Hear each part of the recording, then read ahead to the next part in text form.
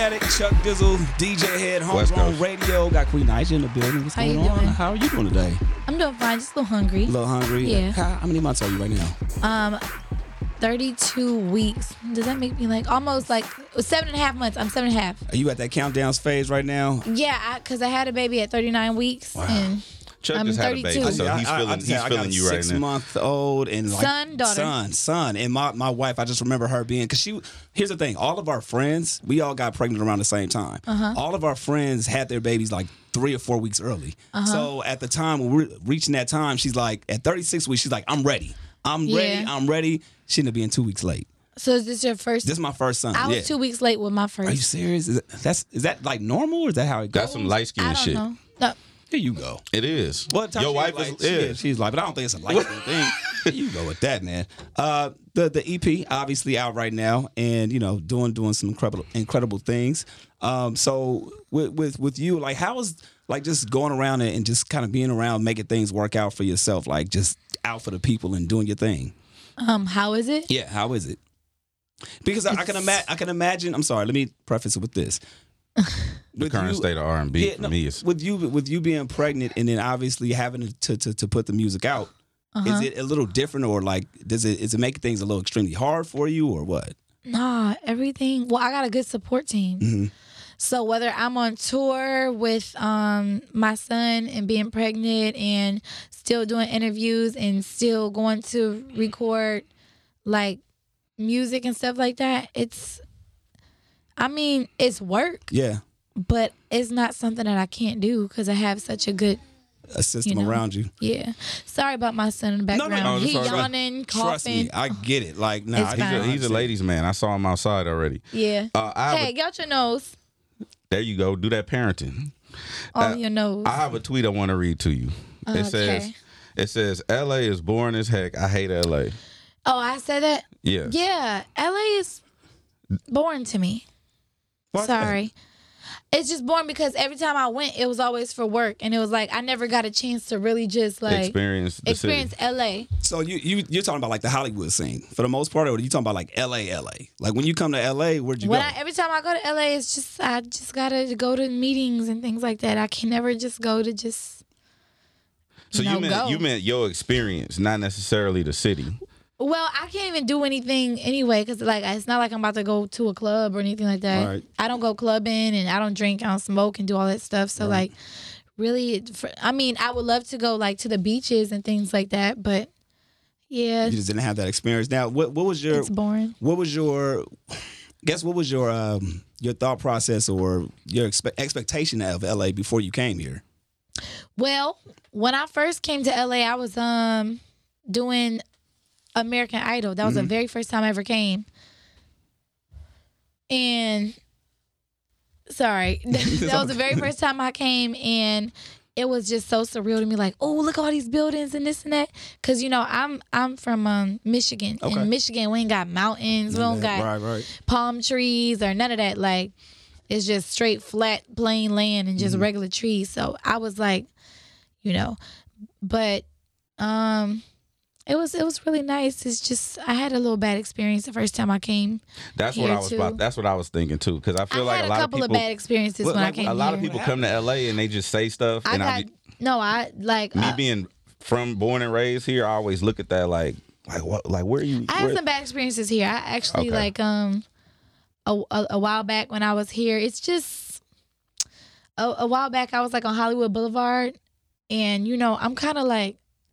Not fully street smart, or maybe not even. Got you. And That's fair though. That's fair. I had got, like the cats on the street, they be doing the dancing, the panhandling, and all that. It was this little game. I don't know what it's called. Okay. It's like 3-card money. When you have a board and you got a board and this little ball and these 3 bottle caps. Oh yeah. You got hustled. I lost. I got hustled. I lost thousands of dollars. Get the fuck out of here. Excuse me. Are you serious? I literally and it was before it's why I was like on a YouTube tip, but it was before like I even started doing heavy with that. No, hold on, go ahead. And then I had it when I came for American Idol, I had this tall weird man knocking on my hotel room door. I was only 18. It was my first time out of state alone. That sounds far from boring. That sounds like no. What I'm saying is I had bad experiences. Right. It's just like a dark energy I feel. Got you. Every time you come out here. Did you move here eventually? No. So I don't just be live in and here. out. I just be in and out of LA. The only thing I would like to do is like really go to like. Give it a shot, you man. know, the beaches and stuff. Give it a shot. I can't. You don't. So you're not fucking with LA. No, I'm too much of like. I'd rather go to New York than LA. Got you. You too much of a what? I'm just too much of a. I'm sorry. Maybe I shouldn't. I don't know. It's just not me. It's just not for you. Yeah. I mean, I respect you. But business wise and working and stuff out here, it's good. It's good. Only reason why I said it to live though. Here's the thing: we always have an argument with people. We call people transplants that are from other areas and come out here and they don't really give LA a shot. All I'm saying, just give LA a shot. You know what I'm saying? I mean, it's beautiful out here, but I just don't think I could. Like, I can't find no good soul food out here. I don't know if y'all can. I can't find no good. Who you be asking though? It's just like looking for stuff. Okay, all right. Fair enough. That's fair. I always wanted to ask you about that. I can't find no good like food like I could find in Atlanta or down south. You know, people gonna blow the comments up and tell you like different spots. Like, oh, you know about this spot, this spot, that spot. Something else I wanted to ask you about real quick. I know you gotta go. This is a lyric off your project. Swear I cannot win for losing. I've been out here being faithful. How faithful? What do you mean how faithful? Faithful? Like, okay, no, because this is the argument. Faithful. Faithful. Ain't no other kind of faithful. This is the argument, right? What is cheating? What is cheating? What is cheating? Well, I guess anything. Honestly, usually I would say going out to what's it called?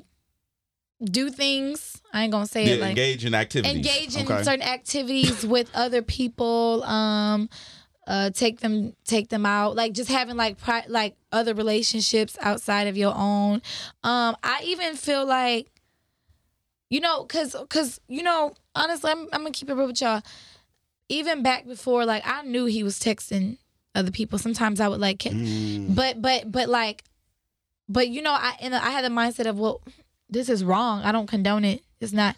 But when it was at the next level, like where I knew you out here like really slanging that thing. Yeah. Yeah, that's a problem. Yeah, that's a whole problem. Like it's different, you know. I don't consider cheating like putting like Instagram like liking other girls' pictures and things like that. Like I don't consider all that cheating. This is something that you probably shouldn't do in your relationship. Of course. But I don't consider that cheating. This is when you actually go out and you out with these other women and doing things with them. And so do you think you can look past emotional cheating versus physical cheating, or is it all the same to you?